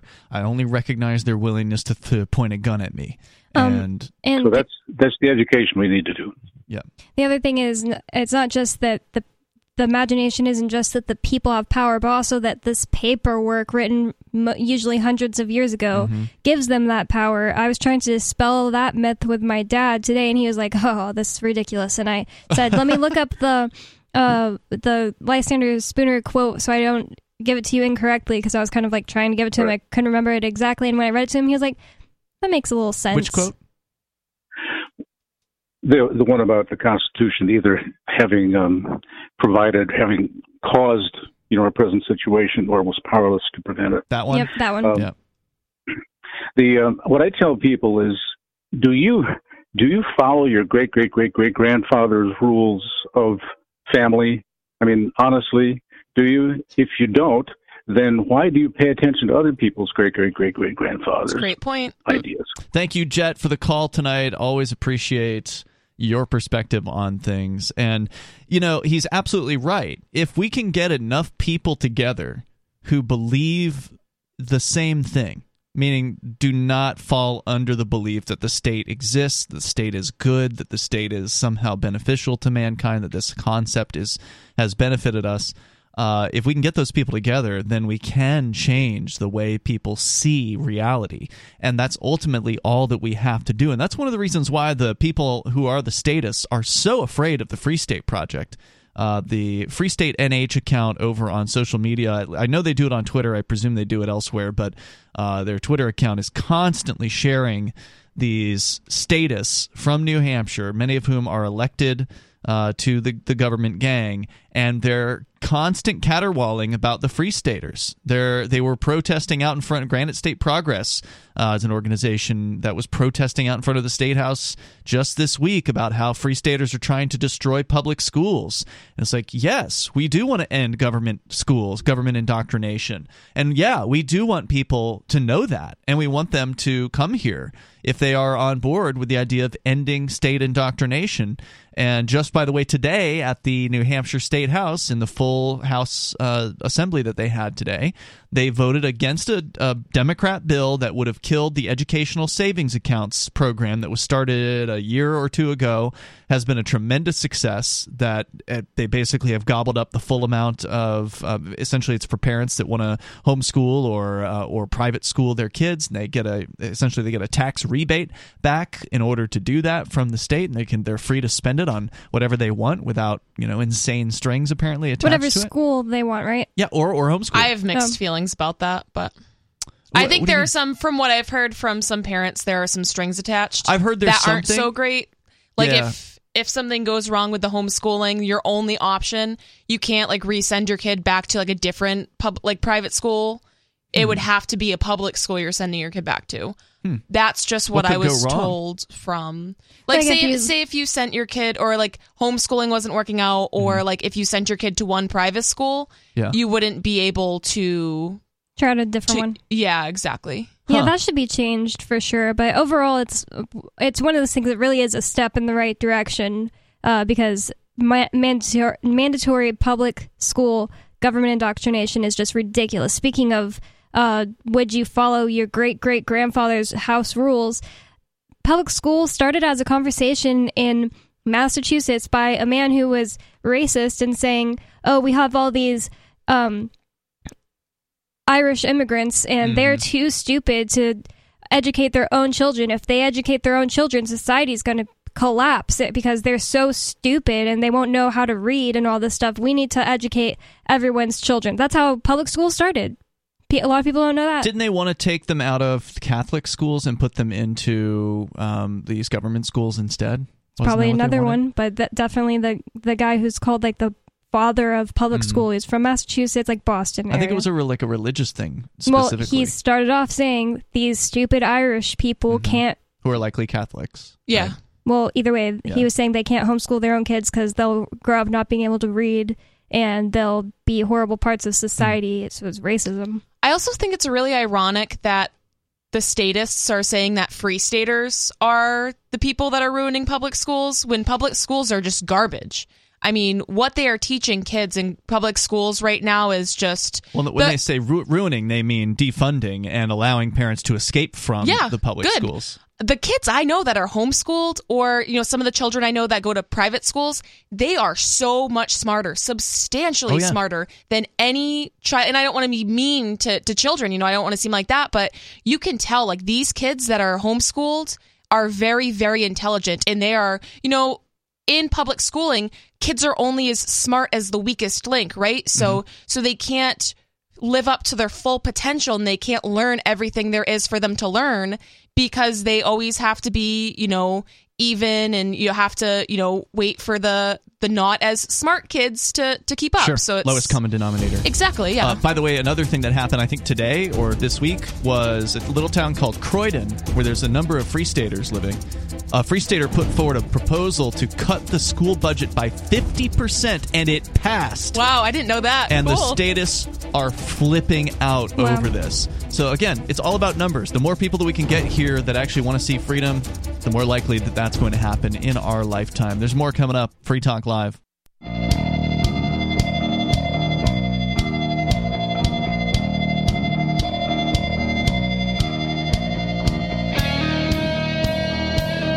Free Talk Live. You can join us here and bring up whatever you want. The number is 603-283-6160. Whether it's decriminalizing nature or the insane, constant crackdown on the poor, innocent people of Russia, which is what we were talking about in the first hour of the show. Whatever's on your mind as well, you can bring up anything here at 603-283-6160. Coming up, we are almost 3 months away now from the beginning of ForkFest 2022. It is the 6th annual ForkFest, which is a decentralized libertarian camping festival happening in the beautiful White Mountains of New Hampshire at Rogers Campground, June 27th through July 3rd. Go ahead and mark your calendar and then start making plans to come on up and hang out with other freedom-loving activists here in the Shire. It's a great excuse to come up, check out New Hampshire, get a feel for the community up here. And also, don't forget, it's the week after the Porcupine Freedom Festival, which is a much larger freedom festival that happens also at Rogers Campground the week prior to ForkFest. That one is almost sold out. Last I heard was over a week ago. It was at 94% sold out. So if you have not yet gotten your tickets to the Porcupine Freedom Festival and you want to attend what is probably the largest freedom festival on the planet at this point, you definitely want to check that one out. ForkFest, a little more laid back, not as many people attending, but definitely a different feel. Also, way more open. There's no ticket price. All you have to do is get your RV site, your campsite, or your motel room with Rogers Campground, June 27th through July 3rd. And you don't have to stay for the whole week. You can stay for just the weekend or come in early, whatever you want to do, however you want to divvy it up. But we're planning on being there. Free Talk Live is expecting to attend both the Porcupine Freedom Festival and the ForkFest. You can go to forkfest.party and learn more about the event. That's forkfest.party. As we go to Tom in New Hampshire, you're on Free Talk Live. Tom. Yeah, just see an interesting item on the news there. In Rockland County, New York, a 17-year-old person on April 24th, 2021, admitted he was drinking before he got behind the wheel and smoking marijuana. They say he was driving about 70 miles an hour in a 45-mile-an-hour zone on Route 202 in Montebello, New York. He crashed and killed 16-year-old Jacqueline Zangrilli. She was pronounced dead at the scene. Oof. He gets 6 months in jail and 5 years of probation for driving drunk and killing somebody. Was he a cop? No. They don't want to get drunk drivers off the road. They just hate everybody under 21. See, they would rather mete out the punishment to innocent people under 21 who drink alcohol responsibly. And so, that's why you got so much drunk driving going on.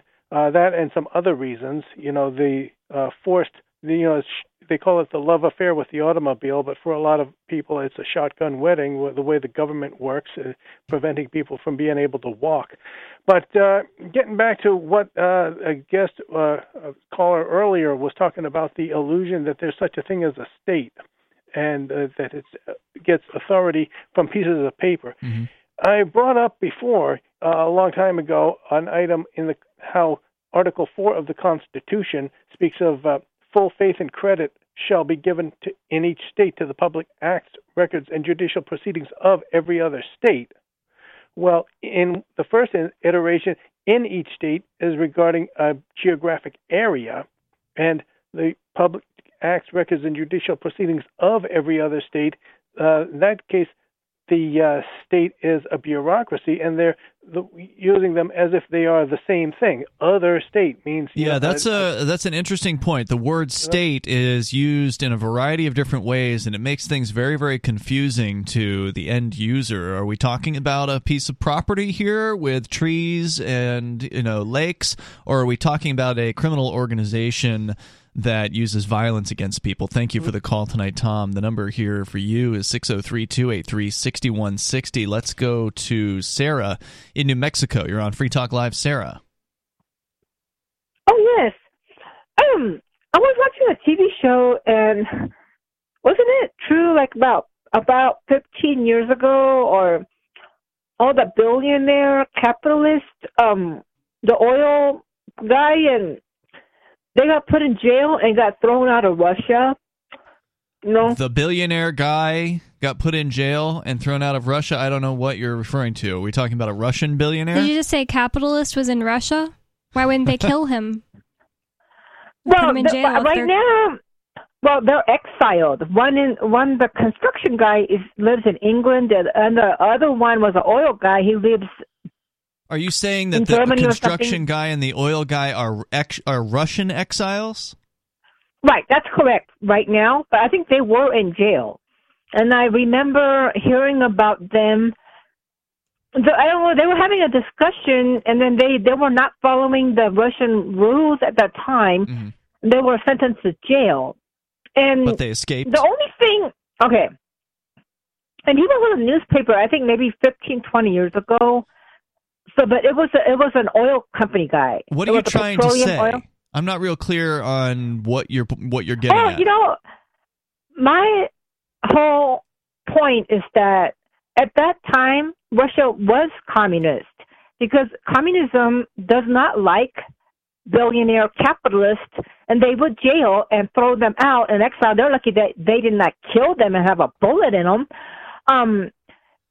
So that at that Which time, you would have even supported, then, right? You would have supported executing these men? She did say that before, that she supports executing capitalists. Yeah, I just wanted her to say it again. Go ahead. No, the thing is, I really do not. I'd rather their life be spared. But during the revolution, they do wind up getting executed. Because they are hoardish and they don't like to share, so they wind up getting shot. Which I'm opposed. And I think Che Guevara that's nice of you. You've changed your position, because before you were saying you support killing people if they don't go along with communism. Well, you support putting them in a jail cell if they won't, as you say, share. Correct, Sarah? For the rest of their lives. Yeah. So I think that from the way that I understand it, it's like he had to give up his money and give it to the state. And they turn it around and they say that Putin took his money for his interest and put it in his bag, which is a lie, as far as I'm concerned. That's not sharing, right? I just want to clarify. Sharing is a voluntary action on behalf of a human being to try to help others. And it is an action taken through choice. What you're talking about is having literally a gun put to your head, the threat of violence, the threat of being thrown into a jail cell if you do not give all of your resources to the state, and you're okay with that? Well, I mean, I am okay because it's communism. It is so long as you put as long as you put Sarah's name on it, this communism label, then it's totally fine to threaten people with violence and throw them in jail cells. Because she says she's against killing them, but the reality is the Russian gulags killed millions of people, so they weren't sent there quote unquote to be killed. Like, it wasn't a death sentence, but it basically was a death sentence because you were sending fragile human beings to Siberia or wherever in other places where it was freezing cold out and telling them to go out and work in the cold for 16 hours a day. No shoes. With no shoes in a lot of cases and no water. And surprise, a lot of people perished. Thanks for the call tonight, Sarah. That's what she wants to go back to, though. There's more coming up here. 603-283-6160. This is Free Talk Live.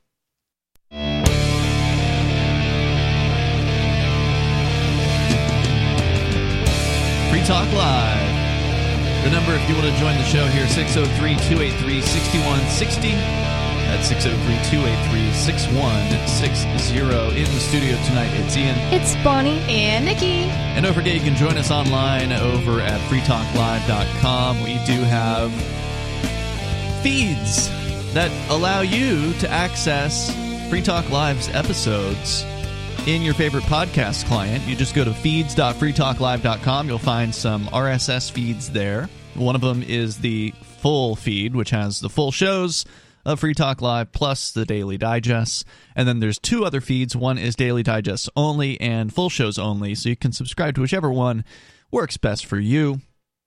And also in the full feed, every now and then you'll get something else, like I just posted today, the interview that was done with me. Michael Harrison, the publisher of Talkers Magazine, had me on his show, which is a huge honor to be able to speak with. I mean, I've talked to him at conventions and everything, but to actually be on his show was a big deal. So he interviewed me for over an hour. What a radio voice. Oh, you were listening to some of it, yeah? Yeah, I heard some of it this morning. Yeah, he goes way back. You know, he was a music programmer for years and then got into the talk business and then created Talkers Magazine back in 1990 or something like that. And so finally it was on his show, which was pretty awesome. So I shared that. That's in our full feed as well. So you want to get the feeds for Free Talk Live, just head over to feeds.freetalklive.com. Let's go to your phone calls and thoughts. The Law Dog is first up here, listening in Jackson, Michigan to WKHM.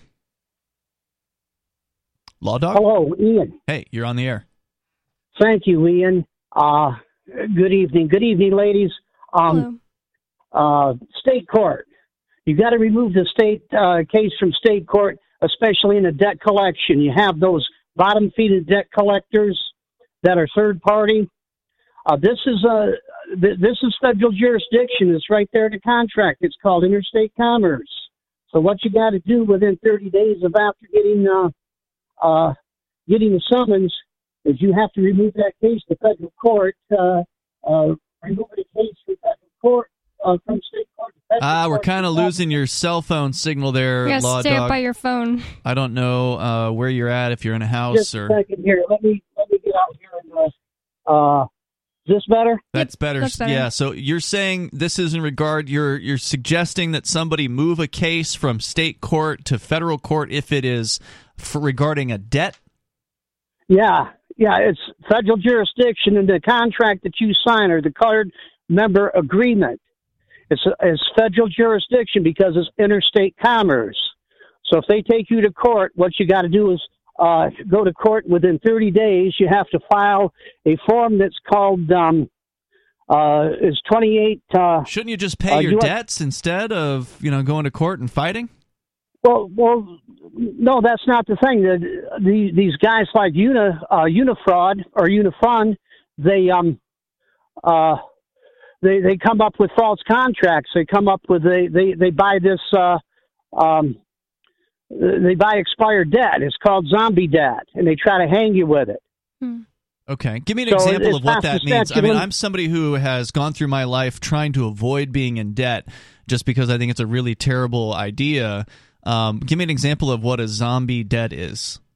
Zombie debt was where these collection agencies go in and buy debt for 3 cents on the dollar. Mm-hmm. That's where the statutes of limitations expired. And here in Michigan, it's 6 years.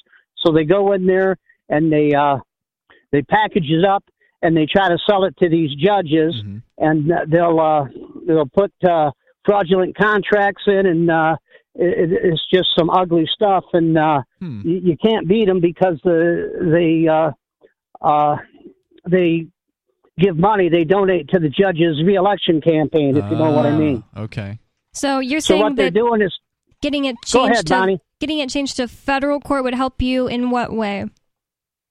Oh, that way you can take them to arbitration. Say if you owe $5,000 on a debt, they're not going to come after you if it's going to cost them a garden variety arbitration is $40,000 and they have to pay for it. The business has to pay for it.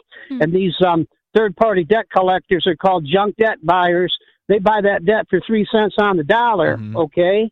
They're not going to pay, like a $5,000 debt. They bought it for $150. They're not going to pay $40,000 to try to collect $5,000 from you. Okay, so what happens if you go to federal court and you somehow pull a case over there? Then what happens? Will they drop it because they don't want to pay that much money? Or are they looking to settle, or what? Oh, what you do is you bring all your documents, like the one I had. They had a fraudulent contract, but what I did is I did a paper blitz, one of those blizzards, a paper blizzard with the judge, and he was he was nasty to me. And what I did is I slipped the an affidavit saying that I had the correct contract in on a motion. And see, what happens is those judges, they don't listen to you. Those judges don't take a look at the paperwork that you submit. You're saying pleadings. The state judges don't listen? Yeah. But you believe the federal judges bought do? Off. They're bought off. They're rubber stamping wallabies for these third-party junk debt collectors. So you got a judge to sign something saying that you didn't have to pay the bills because he wasn't looking at what he signed? Is that what you're saying?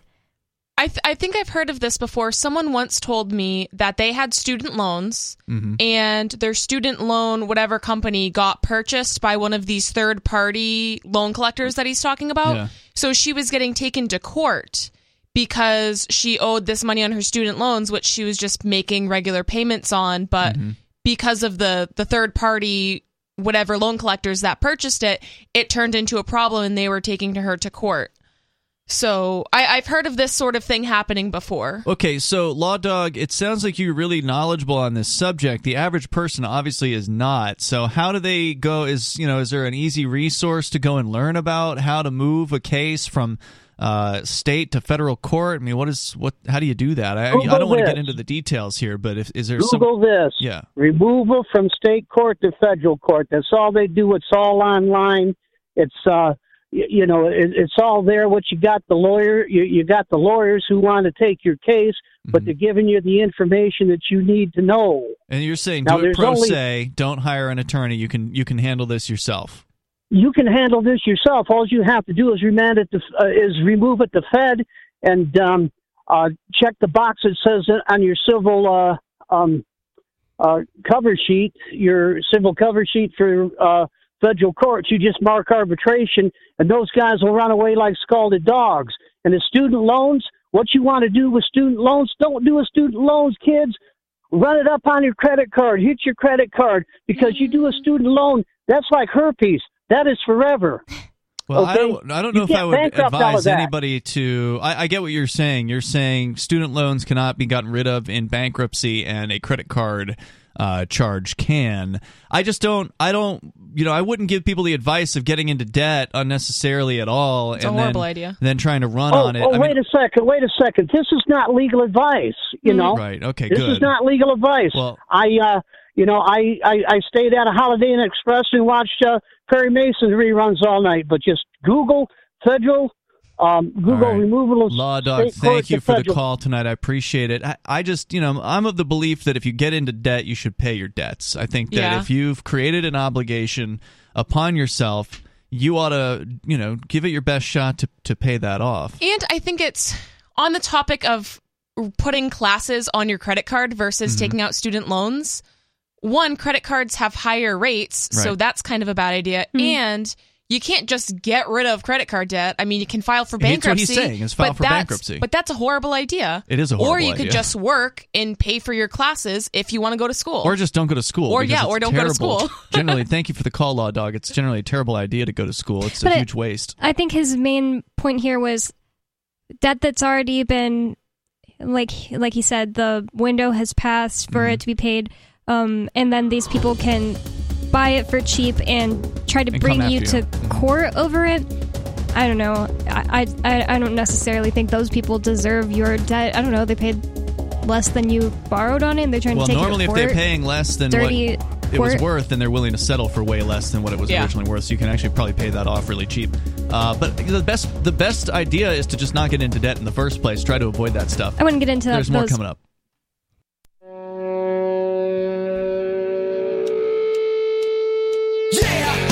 Yep, it's Free Talk Live. Phones open. If you want to join the show, you can do that here at 603-283-6160, whether it's talking about debt collection or the crackdown on the Russian people by various different corporations. We've talked about a lot tonight. And decriminalized nature as well. It's Ian, Bonnie, and Nikki here in the studio again, 603-283-6160. Join us online at freetalklive.com. We've got archives that go back for many years.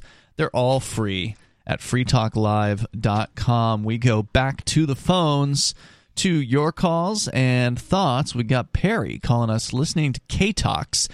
Their station's based in Arizona, but he's in California tuning in. Go ahead, Perry. Thank you very much. Yes, sir. Thank you. First of all, I want to say our government is way too big. It's been too big for too long, and there's too many agencies. We could start helping to lower the debt if we were to get rid of a lot of our government, but they don't talk about it. I don't never hear anybody talk about it. But anyway, no, it'll never happen. I mean, the Republicans and the Democrats. It doesn't matter who you elect; they're going to keep on cranking at the debt. They're going to keep printing money like it's going out of style. They're going to keep going to war, because that's what helps their friends and punishes their enemies, and that's what the state's all about. Yeah, you're right. The only way out is to get out, is to secede from the United States. Get out before the entire thing implodes upon itself, because it will not last forever. Well, term limits is something that I think what they should do is say, okay, we'll vote for it, but we get to stay in, until they pass away or whatever. But then the new ones come in. That way they'll vote for it. Otherwise, they will never do it. But if they do it that way, it'll work, I think. But I want to mention something before I hang up. Yeah. Climate change hoax. That was started, I believe, by our adversaries around the world. They wanted to get us to go against our own energy in order to ruin our military and ruin America and get our prices up high, gas prices. They wanted to destroy it from the end. See, Gorbachev even said to Reagan that he would take over America without firing a shot. Well, basically, this is one of the ways of many. Of course, they've got other. They got the divide and conquer with the races. They're trying to get us all, and that would destroy America too. Of course, because all Americans. I don't care if you're black, you're white, you're Mexican, Chinese. We're all American. We all love this country. We all really, most of us want lower taxes. Yeah, I don't love this country. I'm not American. But most people, they want the Constitution. They want the Constitution, though, what I'm saying. They want the Constitution. Yeah, but it's never going to happen. I don't want the Constitution. I was just having this conversation with my dad. It can only happen if we get ourselves educated and organized. No, it doesn't matter. You can organize all you want to. People have been trying this for 200 years to downsize the government to get it to where we're only listening to what the Constitution says. And as I had to explain to my dad, the Constitution that we have today has either authorized the tyranny that we have, or it was powerless to prevent it. Either way, it's unfit to exist. Lysander Spooner. And when I said that to my dad, he said, okay, that kind of makes sense. I respectfully disagree with you 100%. I think but I have the proof. There's a lot of Americans that love their guns, that love freedom, that love the Constitution, love everything about this country. Well, I'm just telling you, there's too many that love this place, and they're gonna keep standing for the right, like I said, to own guns. I mean, I'm talking about honest citizens here. I'm talking about. Do you understand that the Constitution doesn't give you the right to own guns? That you have the right to protect yourself, and the Constitution is supposed to just protect it, but it isn't protecting us. Now we have the ATF, which isn't even constitutional. They're going to people's houses and putting them in jail and going through their things and telling them they're not allowed to have fuel filters and putting them in jail because they are just own things that they want to use to protect themselves. Yeah, how are you going to get rid of... I think part of the problem is that the younger generation, because of the school, government schools they went to, they've been dumbed down, indoctrinated, and brainwashed, and they're the ones that are coming out of this, coming up with these ideas of either bigger government or climate change. Yeah, but the ATF was founded in 1960. Hold on, Perry. Perry. Bonnie just pointed out the fact the ATF is clearly unconstitutional. Alcohol, tobacco, and firearms. They added explosives at some point. But they were founded in 1961. You can't blame the existence of the ATF on the younger generations. No, but they're creating more of that type of stuff. But how are you going to get rid of it? Well, the Libertarian Party. I'm supporting them. They're not going to do it. My cousin, when has a Libertarian ever been elected? Started the Libertarian Party in Nevada. My cousin, he passed away now. But Perry, when has a Libertarian ever been elected to a national office? Well, what are you talking about? Rand Paul is a Libertarian. Rand Paul is not a Libertarian. If you ask him that, he'll tell you he's not a Libertarian. When has a Libertarian Party member been elected to national office? Have they? Well, no. Never. It's never happened. And why do you think it's all of a sudden going to happen? Eventually, how many more hundreds of years do we need? Well, if you stay dumbed down and you go along with this big government telling you how to live your life, do you think we do that? I'm under federal indictment right now. I'm facing the rest of my life in prison because I don't like to do what I'm told. So are you trying to say that on this show that we just are dumbed down? Well, I hope people are listening on this show that can help you too. Maybe there's attorneys out there that are listening. Well, we've got attorneys, okay, so we've got that taken care of. But my point is, we're not dumbed down. And thank you, Perry, for the call tonight here. In fact, we're wide awake. We understand that there's nothing that you can do to make the federal government any better, and there never has been. Okay, it doesn't matter who you elect. You can elect Republicans, you can elect Democrats. The Libertarians, of course, can't even get on the ballot in a lot of cases, so they have no chance. I think the Libertarian Party is just the National Libertarian Party is just controlled opposition. I think there's a strong argument for that. I understand that the Mises Caucus wants to try to take it back this year, but they've been, there have been people struggling over power in the Libertarian Party forever. It's a joke. So I wish them the best, but I still don't expect that anything's going to change, even if they do get it taken back over. But look, the national focus is pointless, and that's why libertarians who want to make a difference are moving to New Hampshire, because here we're actually a political strength. Here the statists hate the fact that we're here because we're making a difference. We're getting libertarian types elected as Republicans, some as even Democrats here in New Hampshire, and we've got free staters, as they're called, in the state house. We're winning various different political issues here because we actually have thousands of free-minded, liberty-minded people that have moved here, and thousands more are on their way. So if you want to stop treading water, if you want to stop banging your head up against this brick wall in D.C., then you need to change your strategy. You've touched on this, Bonnie. The people have been trying what that caller was talking about primarying for people, years. Voting for the right people. That's what my dad was saying today. He was saying, no, we can fix this. And I said, but the federal government has done nothing but get bigger and bigger in my lifetime. And the whole time you've been voting to for the small, quote-unquote, small party small government candidates, and it hasn't done anything. Well, and the truth is, the system is not broken. Everybody talks about fixing the system. It is running exactly as it was designed to run. Yes. To indoctrinate the people into the belief in all of this pointless, water treading. Like that it's somehow going to the same stupid approach that has never worked in the past is all of a sudden going to work this time around. And it's pure fantasy, and there's nothing backing it up. And go ahead and look at when the Republicans were in charge, because the Republicans market themselves as being pro-liberty. As soon as the Democrats get in office, all the Republicans start talking about freedom. Like Ted Cruz, all of a sudden he's this freedom-loving guy, right? Yeah. Oh, he loves Bitcoin now. Now he cares about your finances. Sure. That guy hasn't done jack diddly to make more freedom, and nor have the Republicans when they've been in charge, and they have been in charge. Remember during the Bush administration? Ted Cruz is Republican, right? Yeah. He's the guy that when it snowed in Texas and everybody was in, peril because it snowed in Texas, he flew to Mexico on vacation. I mean, can't blame him for it. It's warmer there. But, these people are terrible, and they don't do anything for freedom. I think it was during Trump, the Republicans were in charge for a little bit. And definitely during Bush, the Republicans were in charge, and the government got bigger.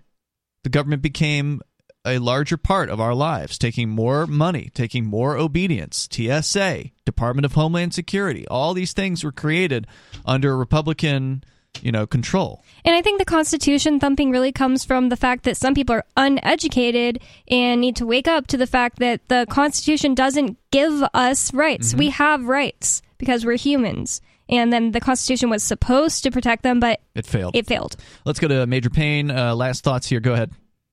All right, yeah. First off, Ian, I agree with you as far as debt goes. I owe no man anything except my respect, which I can rescind at any time.